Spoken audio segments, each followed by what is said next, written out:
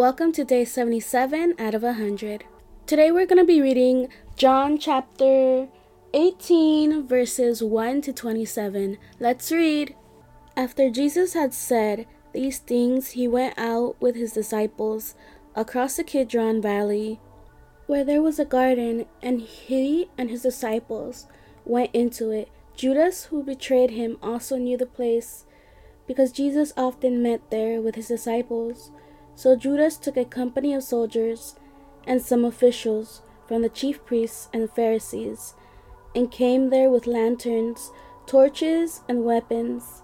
Then Jesus, knowing everything that was about to happen to him, went out and said to them, "Who is it that you are seeking?" "Jesus of Nazareth," they answered. "I am he." Jesus told them, "Judas, who betrayed him, was also standing with them."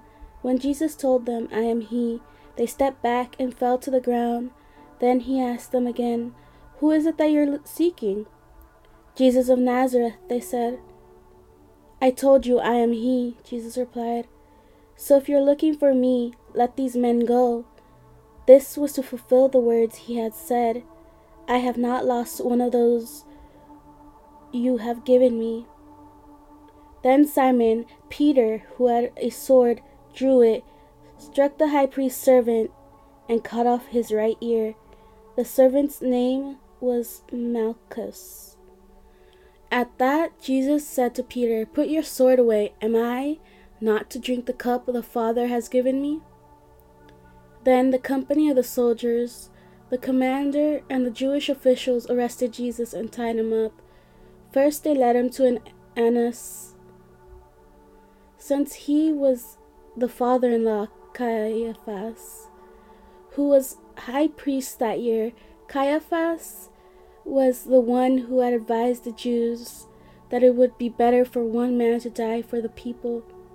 Simon Peter was following Jesus, as was another disciple. That disciple was an acquaintance of the high priest. So he went with Jesus into the high priest's courtyard, but Peter remained standing outside by the door. So the other disciple, the one known to the high priest, went out and spoke to the girl, who was the doorkeeper, and brought Peter in. Then the servant girl, who was the doorkeeper, said to Peter, "You aren't one of this man's disciples too, are you?" "I am not," he said. Now the servants and the officials had made a charcoal fire, because it was cold. They were standing there warming themselves, and Peter was standing with them, warming himself. The high priest questioned Jesus about his disciples and about his teaching. "I have spoken openly to the world," Jesus answered him.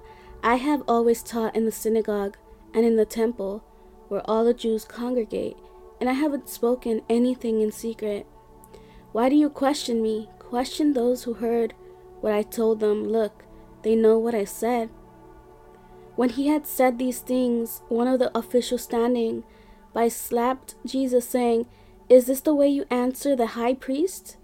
"If I had spoken wrongly," Jesus answered him, "give evidence about the wrong. But if rightly, why do you hit me?" Then Annas sent him bound to Caiaphas, the high priest.